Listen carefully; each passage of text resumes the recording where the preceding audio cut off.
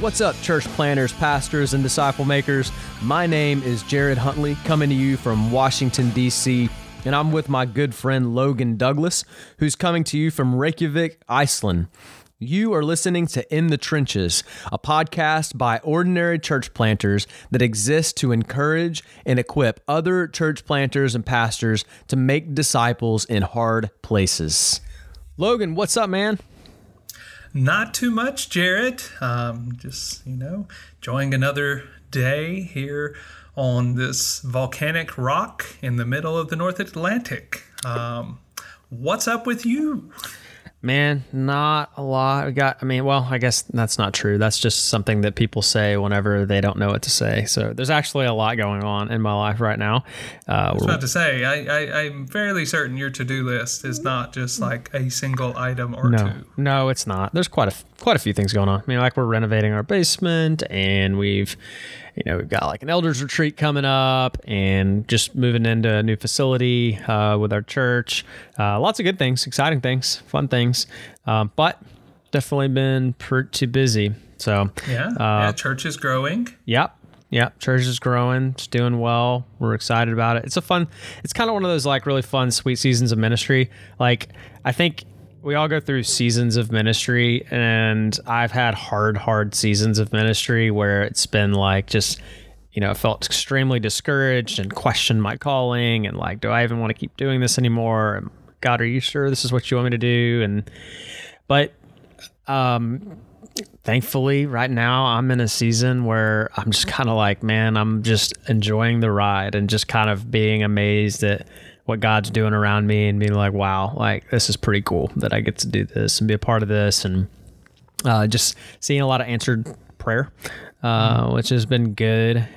So yeah, it's been cool because 2020's been a ride. It's been rough in a lot of ways. Oh, really? 2020's been kind of I don't know if you've heard. Time for you? I don't know if you've heard, but there's a few major events that have happened. It's been kind of hectic. So, you're over on a volcanic rock, so you probably don't know what's going on around the world, but I'm joking.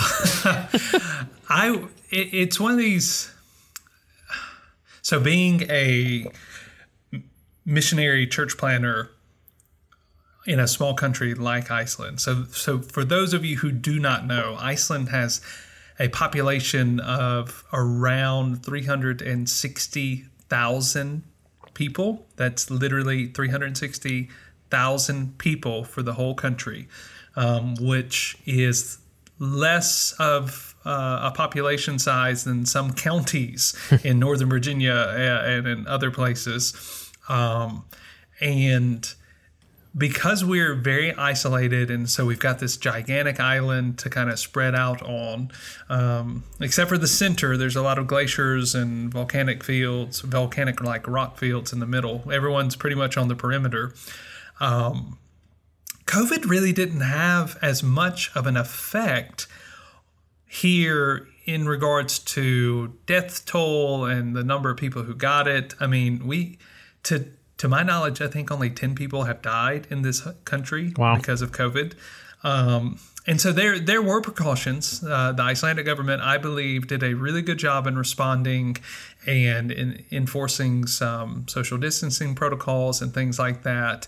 But, I was having video chats with some partner church pastors and church planters in the U.S. during times when we didn't have to have masks, when there were no social distancing requirements, and talking to guys who were in places to where you had to wear masks to go outside, and restaurants and coffee shops were closed. And so we have been spared a lot of, I think, the tragic effects of COVID. And so there have been just days and weeks where I walk around going, COVID. I know that's a thing. Is that still a thing? Because Iceland's unique, man. Yep. It's kind of, it was kind of the place to be. If you were going to be somewhere, Iceland was the place to be, which is making me think that this is the place you want to be if a zombie apocalypse ever happens. So just throwing that out there. If you have a zombie apocalypse plan, you should probably put Iceland as like your destination. All right. That's good to know. That is definitely helpful to know. Yeah, it does help to be kind of in an area where you're spread out and, you know, you're not living on top of each other. And I think Iceland too is like more of a laid back, you know, culture, and, you know, people aren't go all the time. And so. Oh, yeah. The national motto, this isn't like an official national motto, but the unofficial national motto is Þetta retast, which means it will work out. Þetta retast. So it's basically like Hakuna Matata. Yeah, gotcha. I mean, that sounds like a really laid back motto to me. Yeah. That's good stuff. Yeah, well, speaking of Iceland and international places, we're going to be talking about planting churches internationally today. Because you are in the process of planting a church internationally, and I also have actually planted a church internationally before in Canada. So not across the ocean, but still very much a different culture than the U.S. and very much international. I would describe Canada as much more similar to Europe than the U.S. So, Canada has a lot more in common with Britain, I would say, than it does with America or with the rest of. Is it still technically a British territory? No. Okay. No. They're As you can tell, sovereign. I don't know much Canadian history. I was just checking. They're their own sovereign nation, but it is kind of weird because, like, I don't know exactly. There's almost like still a ceremonial tie between the Queen of England, like she has a ceremonial kind of position, and so she's got, I forget what the position's called now. My Canadian friends who are listening are going to be like laughing at me when they listen to this episode. If you're in Canada, please do not be offended by our ignorance of Canadian culture and history. I can't remember. There's an actual government position in Canada where it's basically like almost kind of like an ambassador or an emissary of the Queen of England, but it's more of like a ceremonial almost post. It's not something that holds any real like actual authority to my knowledge. So yeah, Canada governs themselves as a sovereign nation. But having said that, they are heavily influenced by, you know, British culture because they were, you know, British colony outside of Quebec, which was a French colony. And so, you know, they've got a lot of European influence in Canada. And Canada is also super diverse, especially Toronto. Like Toronto, over 50% of the people that live there were born outside of Canada, which is a crazy stat when you actually think about it. Like, think about that. Like, more than half the people aren't even Canadian that live in Toronto. Like, that's wild. And so you've got people from all over the world that come there. And so, yeah, it's very different. They do not think like Americans at all. They think much more like Europeans. And so that was a huge adjustment for sure. So we're going to talk about just what it's like planting churches internationally and maybe get into a little bit of some of the biggest differences and maybe, you know, for those of you who have considered whether or not God may be calling you to be a missionary overseas or to plant a church. We'll talk a little bit about how do you know and how do you go about, you know, making a decision like that. So, Logan, I guess start with this, man. Why did you plant a church internationally? Why not just stay in America and plant a church in the States in a context that you're familiar with? Well, it's a good question. Thank you. Yeah, well done on the question. So why plant internationally and not plant locally? I think for me, the moment that I fully felt like God was calling me to move to Iceland to plant a church, it wasn't like an audible conversation with God. And it wasn't, it wasn't a supernatural kind of moment, but I just remember calling my wife from Iceland. So here's kind of a snapshot. I've been fascinated with Iceland since seeing Mighty Ducks 2, back when I was like 12 years old. God can use anything. God can use anything in our call. Emilio Estevez and Joshua Jackson and Mighty Ducks 2, which is funny because ice hockey is just not at all popular in this country. So Iceland had always been this like fantasy destination to go to. And then I got big into CrossFit in 2012.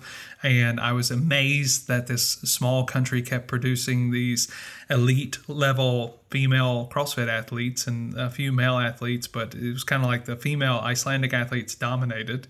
And then I became a Christian in 2013 and kind of just dreamt that, or daydreamed or just desired, like I kind of want to go to Iceland and pastor. But as I became more familiar with things that were available to people in the U.S., specifically within the Southern Baptist Convention, but also with other organizations. So, as I became aware of North American Mission Board and the Send City and Send Network and the Send Cities, and became familiar with Acts 29 and other networks like that, I became aware that there were a lot of people who had a similar passion for church planting and believed, as I did, that is the work of churches, is multiplication, that is what the disciples of Jesus Christ took him to mean from Matthew 28 when he gave the Great Commission into Acts when they went and planted churches, that was the natural end of answering the Great Commission was planting healthy expressions of the kingdom of God in places. And so I there are resources available. There are people who want to do this. But when I got connected to Iceland, there were and there are nowhere near the resources or emphasis. So as I became familiar with Iceland, and basically it is an unreached people group. Mm-hmm. And how unreached? Less than 2%. It depends on who you ask. There's not really, again, even this, there's not like an Icelandic missiologist. Right. And according to it sounds like a role somebody could fill. I know. And I'm, Lord willing, I plan to better map out what's going on in Iceland. Awesome. But I've talked to pastors of Pentecostal church here in Reykjavik, and they believe it's between 1% and 2%. Some people would say it's around 3 to 4%. Joshua Project and I think Project World both listed under 4%. But if you were to look at faithful church attendance in evangelical churches, I would be willing to say it's at or less than 1% reached. And evangelical with the gospel. And prior to me moving here and prior to me getting involved in what's called the Iceland Project, I just didn't believe there were any resources at all that were aimed at planting churches in Iceland. So in 2017, September of 2017, I remember calling my wife from Iceland, crying, just saying, there's no one that I know of that is wanting to move to this country for the sole purpose to see churches planted, to plant a church that desires to plant churches. The only person I knew of was this Icelandic pastor who was pretty much just screaming into the void of the need of church planters and the need of missionaries and evangelists and church leaders and discipleship and all of these things. But really, he was the only guy. And as our church that I was at in Mississippi partnered with him, and I came over once in December 2016, and then again at the end of August and beginning of September of 2017, I just was burdened with this kind of call. And I remember the conversation with my wife Carla was something to the effect of, anyone could do the job that I'm doing in the military. That's the whole purpose of the military. There's always guys waiting to get promoted into your slot. And so I was like, anyone could do that. And our young adult ministry that I was young adult pastor over had grown exponentially. And I had a college pastor under me. I had a deacon dedicated to the ministry. I had 2 interns. I had a leadership team. I mean, I had basically developed a structure to where I worked myself out of a job. And I was like, anyone could do this. No one that I know of is trying to get to Iceland to plant a church and to be a part of church planting. And so, that was the burden I had was I want to give myself fully to this work. Praise God, man. I was just, even as you were just talking, it's so neat, just kind of listening to you and hearing your heart back in 2017, how God really burdened you and really broke your heart to, when you kind of just saw like nobody's really talking about moving here to, to help plant churches and reach Icelanders. Nobody's reaching them. And then just thinking about even some of the stories we were talking about earlier before the episode about some of the Icelanders now that you've got coming to your home and that you're sharing the gospel with and that you're in relationship with, and to see, 3 years later, to see that come to fruition, to see this burden of your heart, to see God answer those prayers. And now Icelanders are hearing the gospel that would not have heard the gospel had you not said, "Here I am, send me," had you not, heard and responded to God's call and been willing to go. And it just, so awesome. And for, our listeners that aren't aware, our church plant, Pillar Church of Washington, D.C., we support Logan and his wife, Carla, and Redeemer City Reykjavik, the church that they're planting. And because we believe it's important work, and there are not very many churches at all in Iceland. And really, like Logan was saying, he's kind of the first of his kind in a lot of ways of Americans who've kind of moved and planted their lives to specifically, like in Iceland, to plant a church, a Southern Baptist church, at least in Iceland. And so you guys, so correct me if I'm wrong, but your church plant would be the second Baptist church in the country? Technically, it will be the third currently in existence, but the fourth historically, and maybe the fifth, depending on how you think about it. So I'll give you a quick Baptist history of Iceland. There is a Baptist church in Keflavik, which is the city where the airport is and where the former U.S. military base was. And so that was a church that was originally planted that was ministering to the American soldiers and their families, but then it merged or transformed into now what is called the First Baptist Church of Keflavik, and I think they actually call themselves the First Baptist Church of Iceland. And it's not a Southern Baptist church. It is a Baptist church, but it's a King James Version only Baptist church. And so that there's a difference in there's a significant difference in some things that would kind of not lend themselves to us partnering with them, or more specifically, them not partnering with us.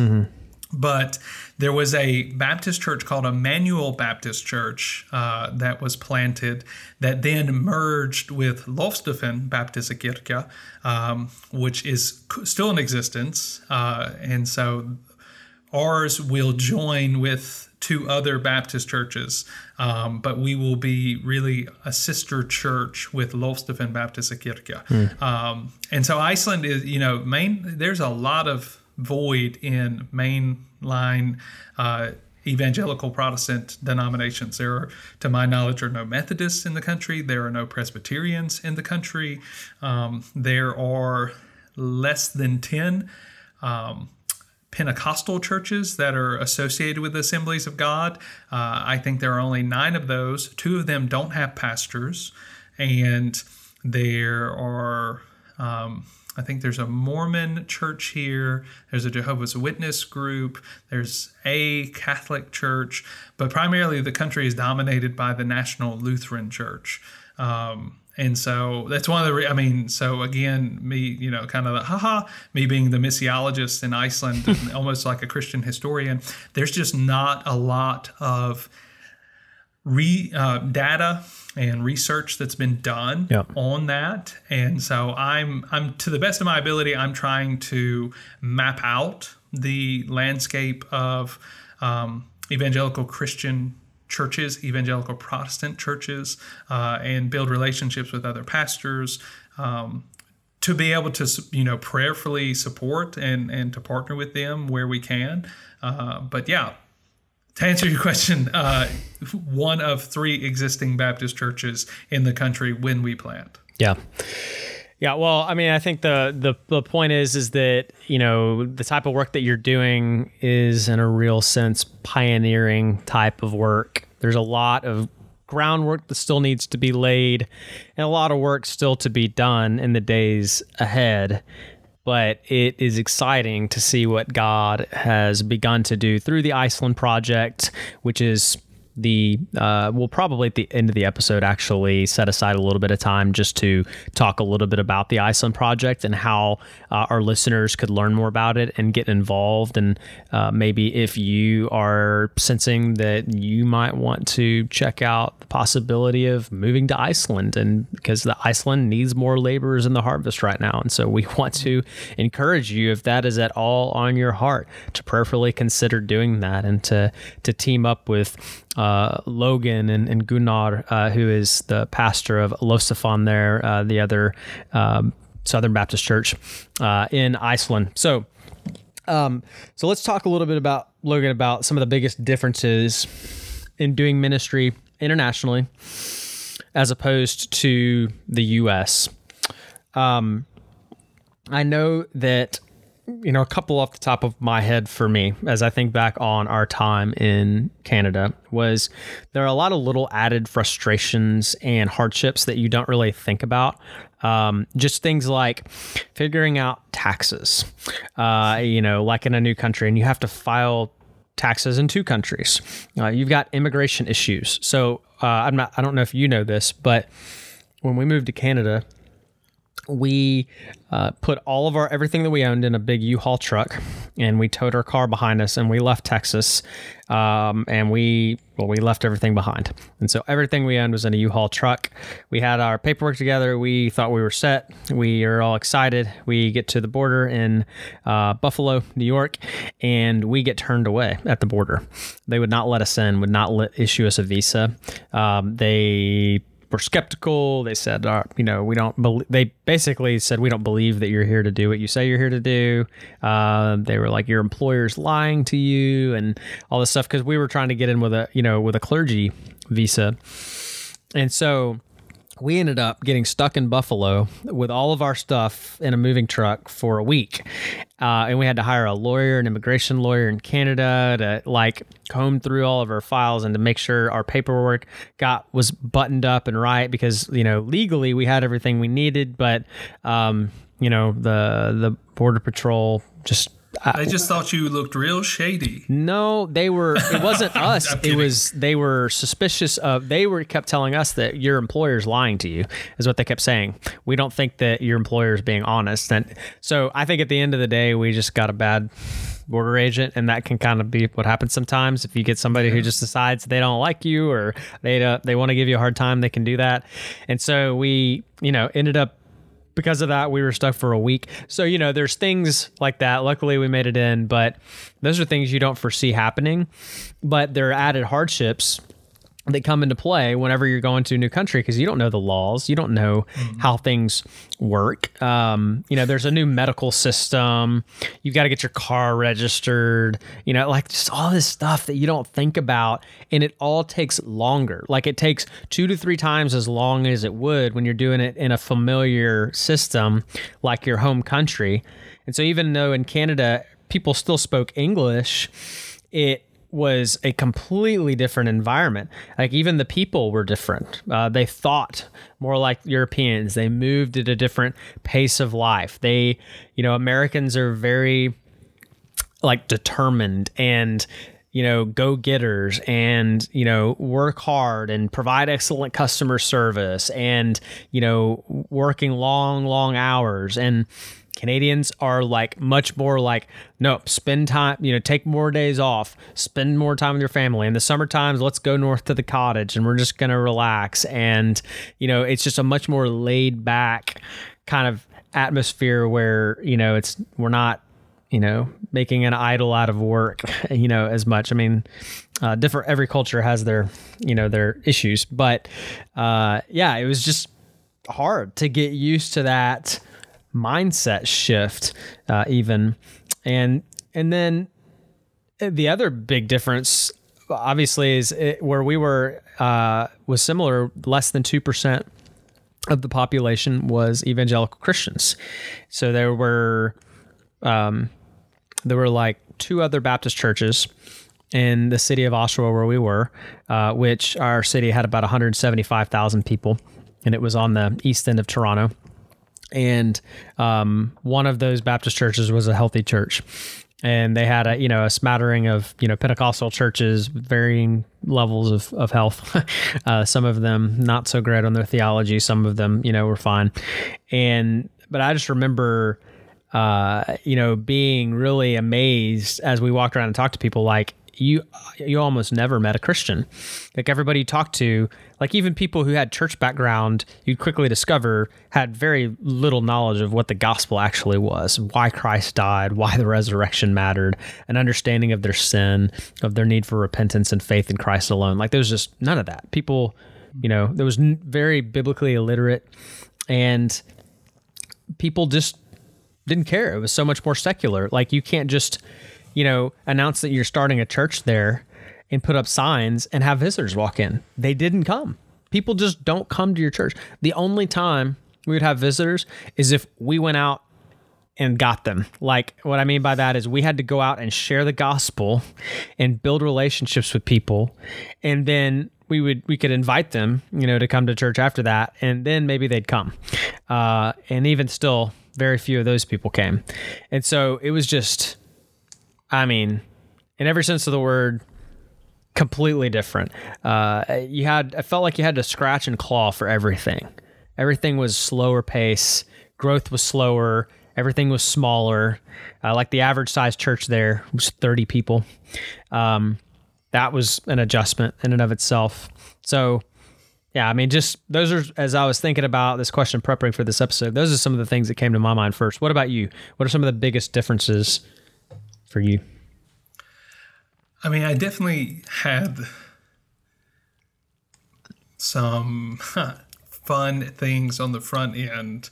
I mean, I think 3 weeks from leaving, we were working on getting an assessment for a shipping container to ship a vehicle here and all of the remaining possessions. Because, I mean, we moved from Mississippi to Northern Virginia for a church planting residency at Pillar Church of Dumfries, and to do training through McLean Bible Church's New City Network. And so we had downsized a significant amount, but 3 weeks before we left, we realized we couldn't take our car. And it was going to cost it was going to cost the same to ship a car and stuff to ship stuff. Mm-hmm. And it was like, well, man, this is going to be so expensive to just ship some things. Yep. And so we ended up only coming here with bags, I think we had 5 duffel bags when we moved here. Wow. And we had no place to stay after the month. We had 1 month to find a place to live permanently, and we had no car.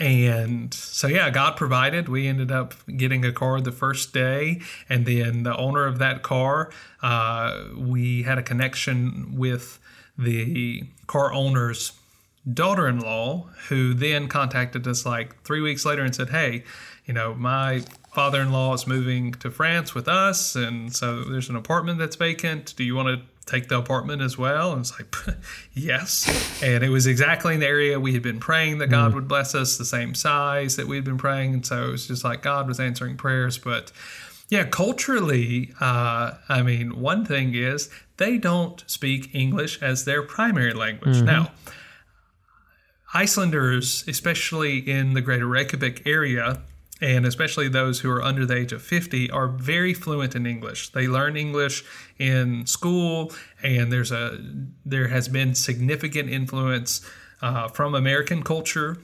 because of military presence here, pretty much from World War II through like the early 2000s. And, American media, TV, YouTube, games, and things like that. So you don't have to speak Icelandic, but all the road signs and everything is, it's not standard, it's metric, and so just that's enough to be disorienting.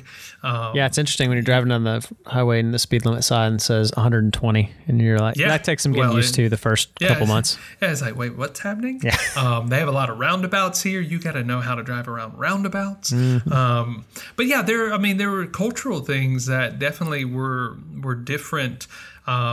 And systems were different. So things like immigration, things like taxes. I mean, we missed our taxes.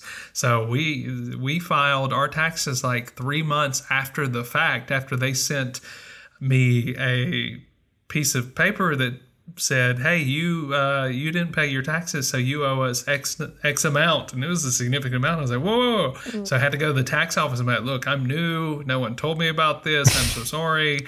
Your date is earlier than in America. And anyway, so, they were kind and we got it all worked out. But yeah, I missed filing our taxes. Wow. I've never been a part of unions, and Iceland is a unionized country. There are unions all over the place. You have to be in a union.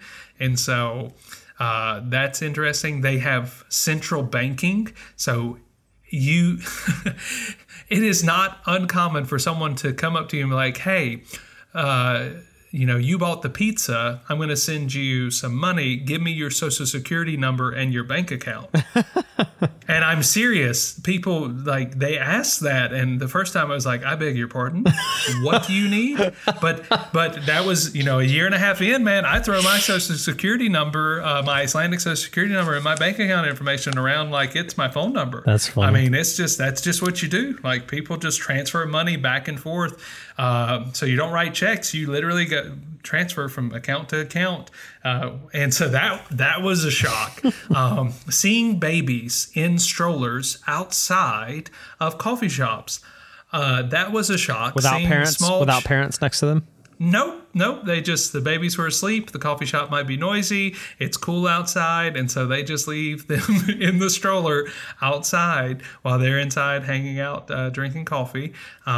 Small children go, they roam around at pretty much age 5 and above for many hours. I mean, and so even the parenting culture is different. The way that they have kind of children have more freedom than I think Americans tend to give their kids. And I mean, that makes sense. I mean, this is really a small country and it's one of the safest places in the world.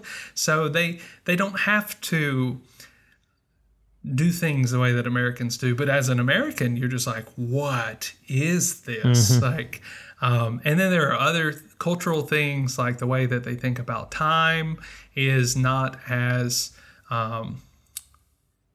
punctuality is not as important here when it comes to social things. So if someone says they'll be somewhere at 7, it really means, 7:15, 7:20, maybe 7:30. The frequency of relationships, most everyone who has a best friend sees their best friend maybe once a month or, it's just a very unique culture. The weather affects a lot of things because they have extreme weather here. Oh, man. Same with Canada. The long winters were just like, that's something that you don't expect, like how much that's going to affect you once you get into March and April. Yep. Carla, through our first winter here, my wife had to have light therapy lamp for the seasonal affected depression because it was affecting her. I mean, people have to supplement by taking fish oil and vitamin D. So, I mean, that was a unique challenge. And I mean, also, I had kind of seen this. So my wife grew up as a missionary kid in Italy, and Italy has a culture that's they're not kind of do like Americans are. They're more be. They're more laid back, more relaxed. I think most island countries and Latin countries are like this. And, you know, I remember hearing this thing about like holiday, like pretty much businesses and people just take the entire month of August off in Italy. And I was like, this is crazy. Well, they do that in Iceland a lot.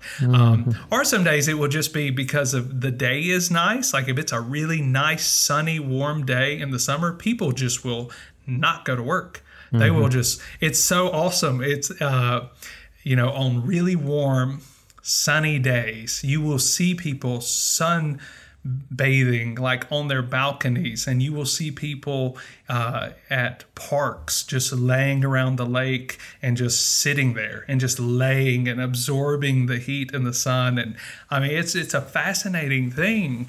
And I mean, as a guy who grew up in, you know, central Mississippi, these were just things I was not expecting. Some of them I wasn't prepared for. And so, yeah, I've been faced with a lot of cultural differences.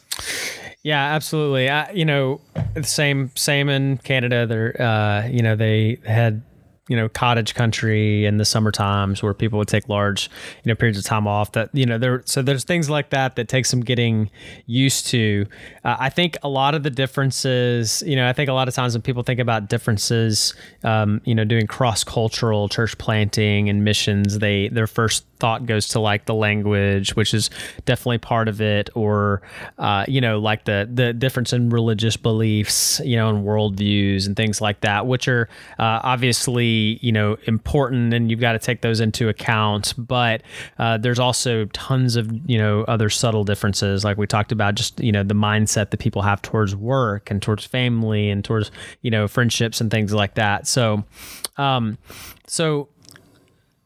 let's talk before, you know, kind of the last part of this episode. Let's talk about, you know, for somebody listening, how do you know if you're called to do international missions, and what should somebody consider before they go? I kind of want to just talk about that for a little bit here, and I want to say, I think first of all, that you've probably heard somebody say something along these lines.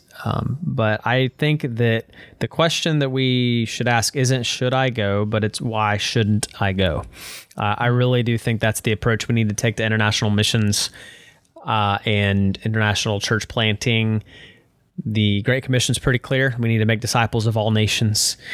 That is a high priority for Jesus.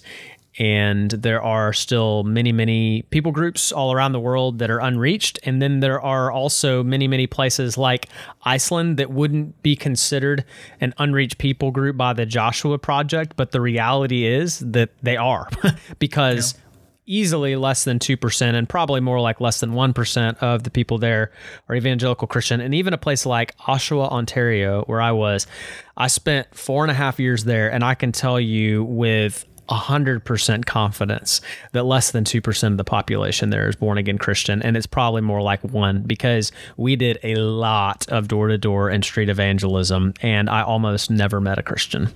So I mean, we talked to thousands of people, and so we walked up to so many strangers and talked to them that, you know, and it became amazing to me how few people have actually ever had the gospel explained to them before. And so there's a need. There's a huge need for Christians in America where we're blessed with an abundance of good biblical teaching here and resources. And we do have, you know, healthy churches. Like, yes, I understand there are lots of unhealthy churches out there. There's lots of, you know, churchianity and, and cultural Christianity and things like that. However, the fact remains that I think we're one of the wealthiest nations when it comes to just the abundance of good biblical teaching and healthy churches we have, and we ought to be sending many people. So if you're listening, I think you should, on a regular basis, be praying, God, are you calling me to go to the nations? Are you calling me to go and plant churches internationally in a place of desperate need? Maybe there's a place that you just haven't been able to shake, like Logan kind of shared earlier with Iceland, ever since he, even something like seeing it on Mighty Ducks 2, and like, just something silly like that. God can use that to plant a seed in our minds. For me, I was always fascinated by the North and by Canada, and I just kind of always wanted to live up there for some reason, and so I was naturally drawn towards it. And I was also always naturally drawn towards places where there were few Christians and churches, and so that's ultimately what led us to go. So I think that's my first thing I would say is like, make your default be, I need to find a reason that I shouldn't go. And there may be good reasons you shouldn't go. God may have you here and may have called you here in the States for a good specific purpose, but maybe not. So, yeah. Yeah. So if you're listening to this on a podcatcher app of some sort, whether that's something like Overcast or Spotify or iTunes, I want to encourage you, so in this vein, to go find the Cross podcast. So this is a Cross conference that happens every 2 years. It's primarily focused at 18 to 25-year-olds who are considering missions, God's call to go and make disciples among all nations. And in February of 2019, they uploaded a message by Zane Pratt. So Zane Pratt is the Vice President of Training at the International Mission Board of the Southern Baptist Convention. And he gave a message on the Psalms called The Beauty of God's Love. And in that message, Zane said that the way that most people think about going is they think that I'm going to stay until God tells me to go.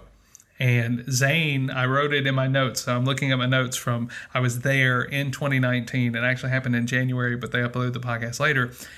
He wrote, or he said, I wrote, flip that. We're supposed to flip that. We're supposed to go unless God tells us to stay. Think about the Great Commission, Matthew 28, 18 through 20. In verse 19, it's go therefore and make disciples among all nations. And we know that there's still nations and ethne and people groups that do not have the gospel.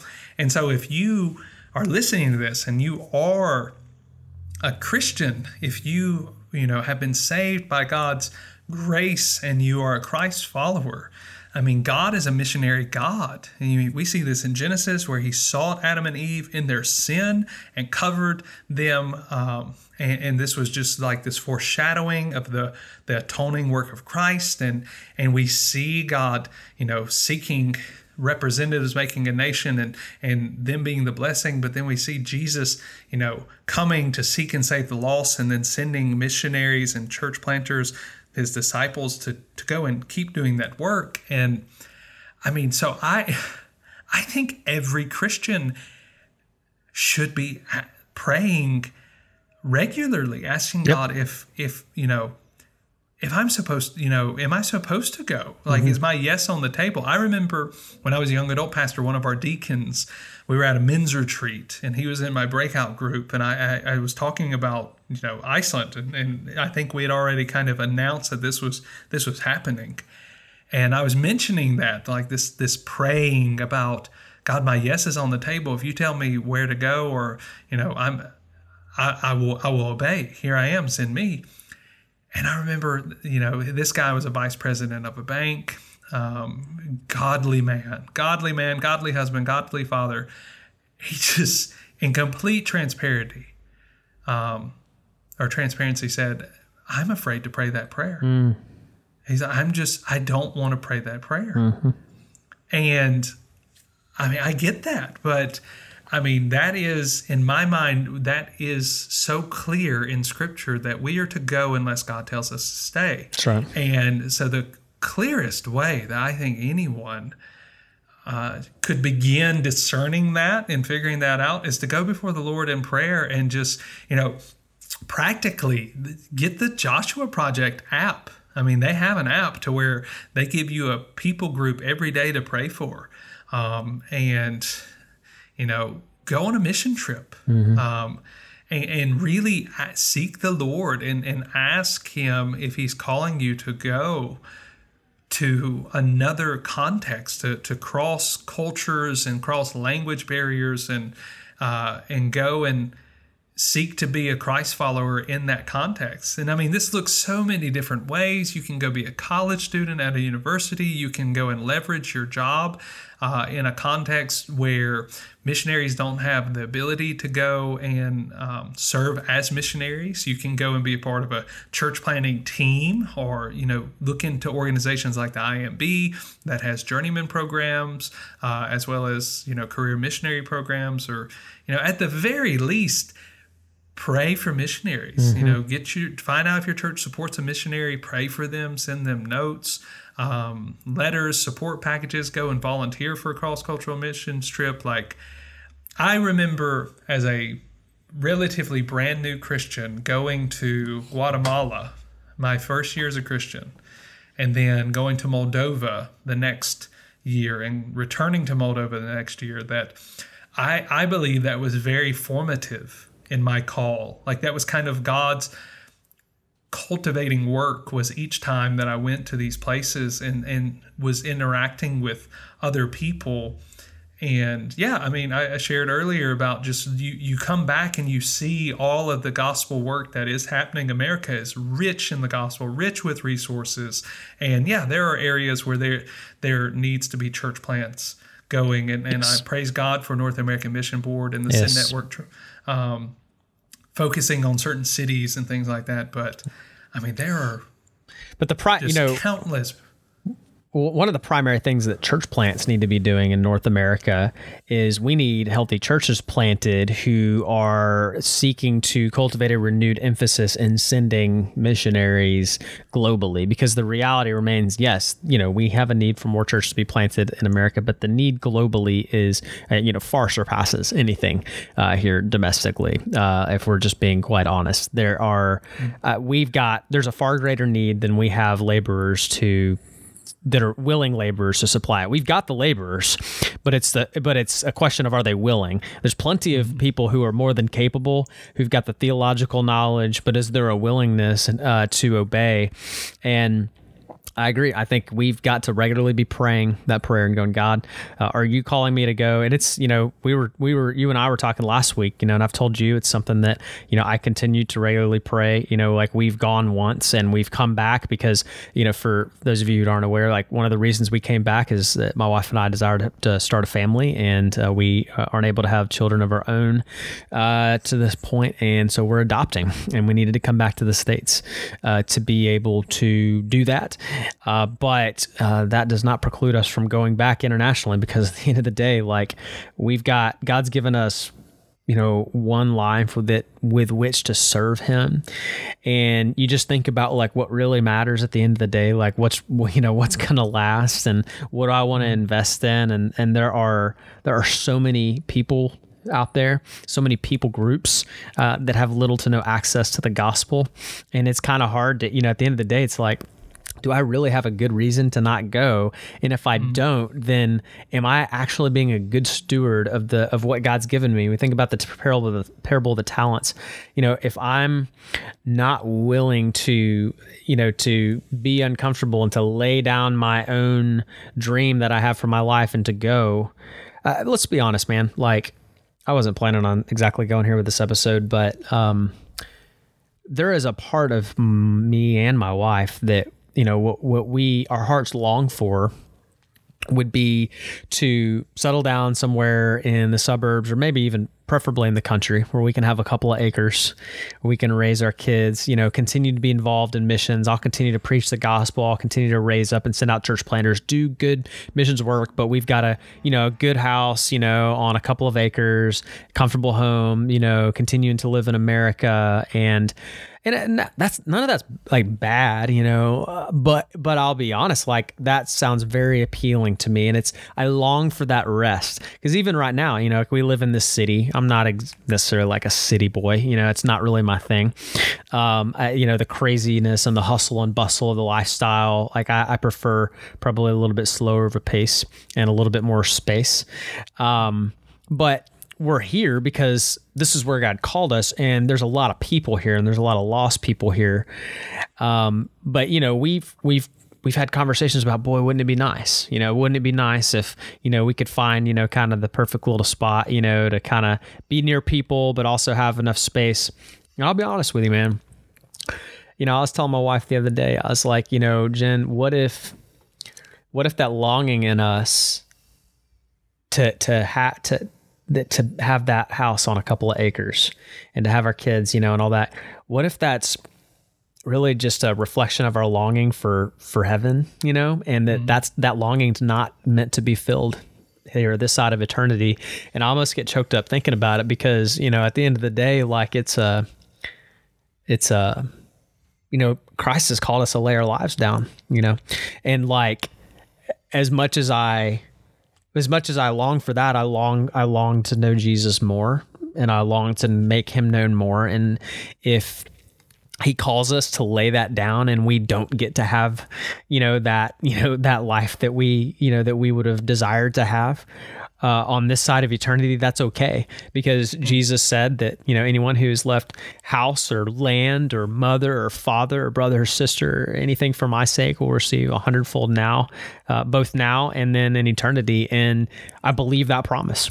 And I believe that promise is true, not just for me, but for anybody listening. So, I want to share something. Yeah. So yesterday, my wife and I are going through Paul David Tripp's New Morning Mercies daily devotional together.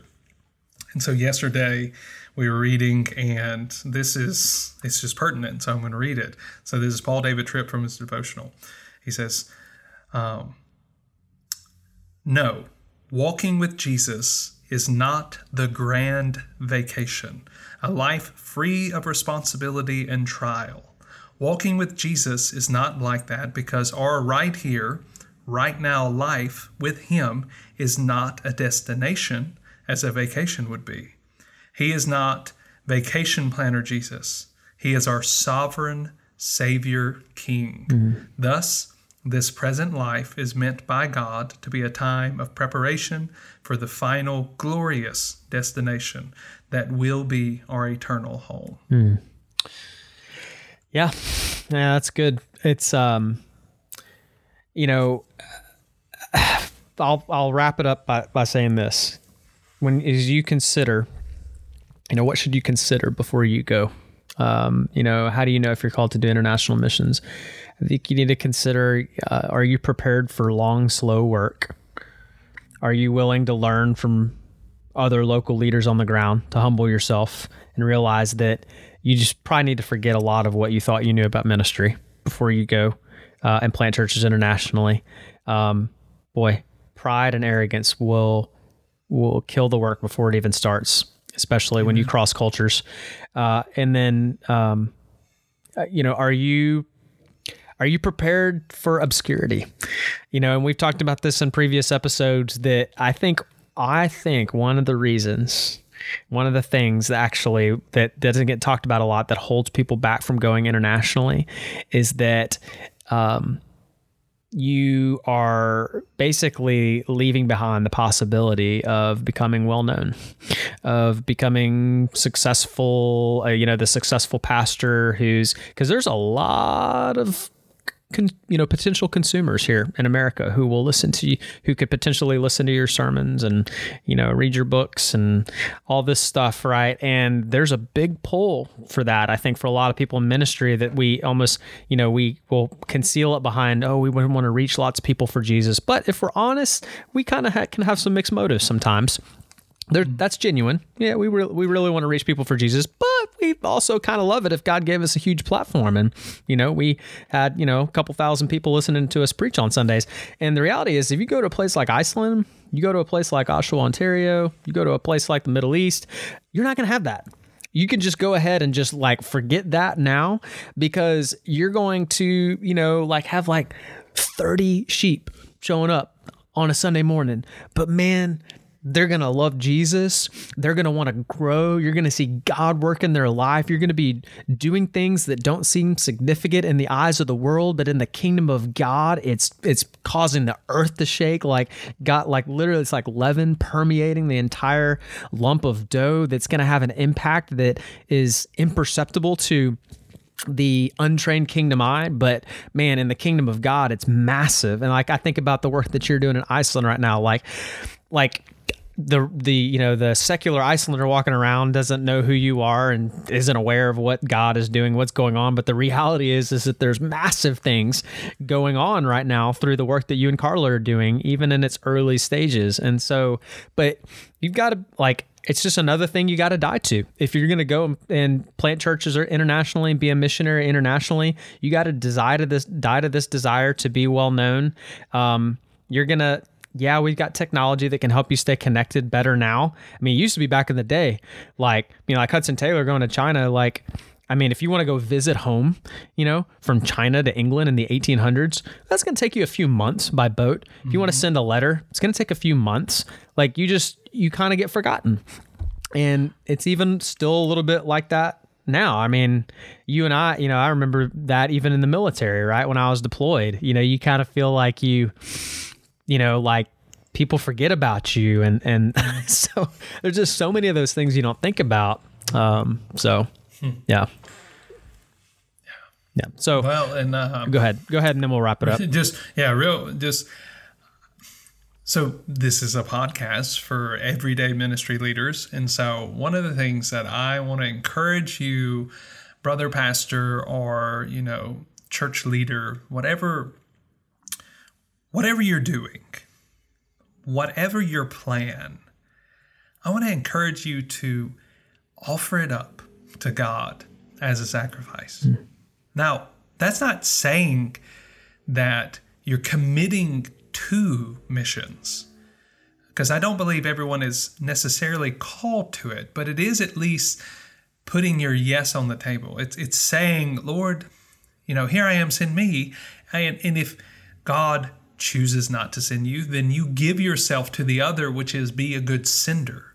Be a person who loves and prays for missionaries. Be a person who loves and prays for unreached people groups. And especially if you're a pastor of a church of any size, I really want to encourage you to support not only just missionaries, but missionaries who have a desire to see healthy churches planted in their context. Amen. And I want to encourage you to be willing to not only pray for them, but to give towards their work and call your people to consider going. Amen. Be willing to send your best people to missionaries your church supports financially and with strategic partnerships and teams.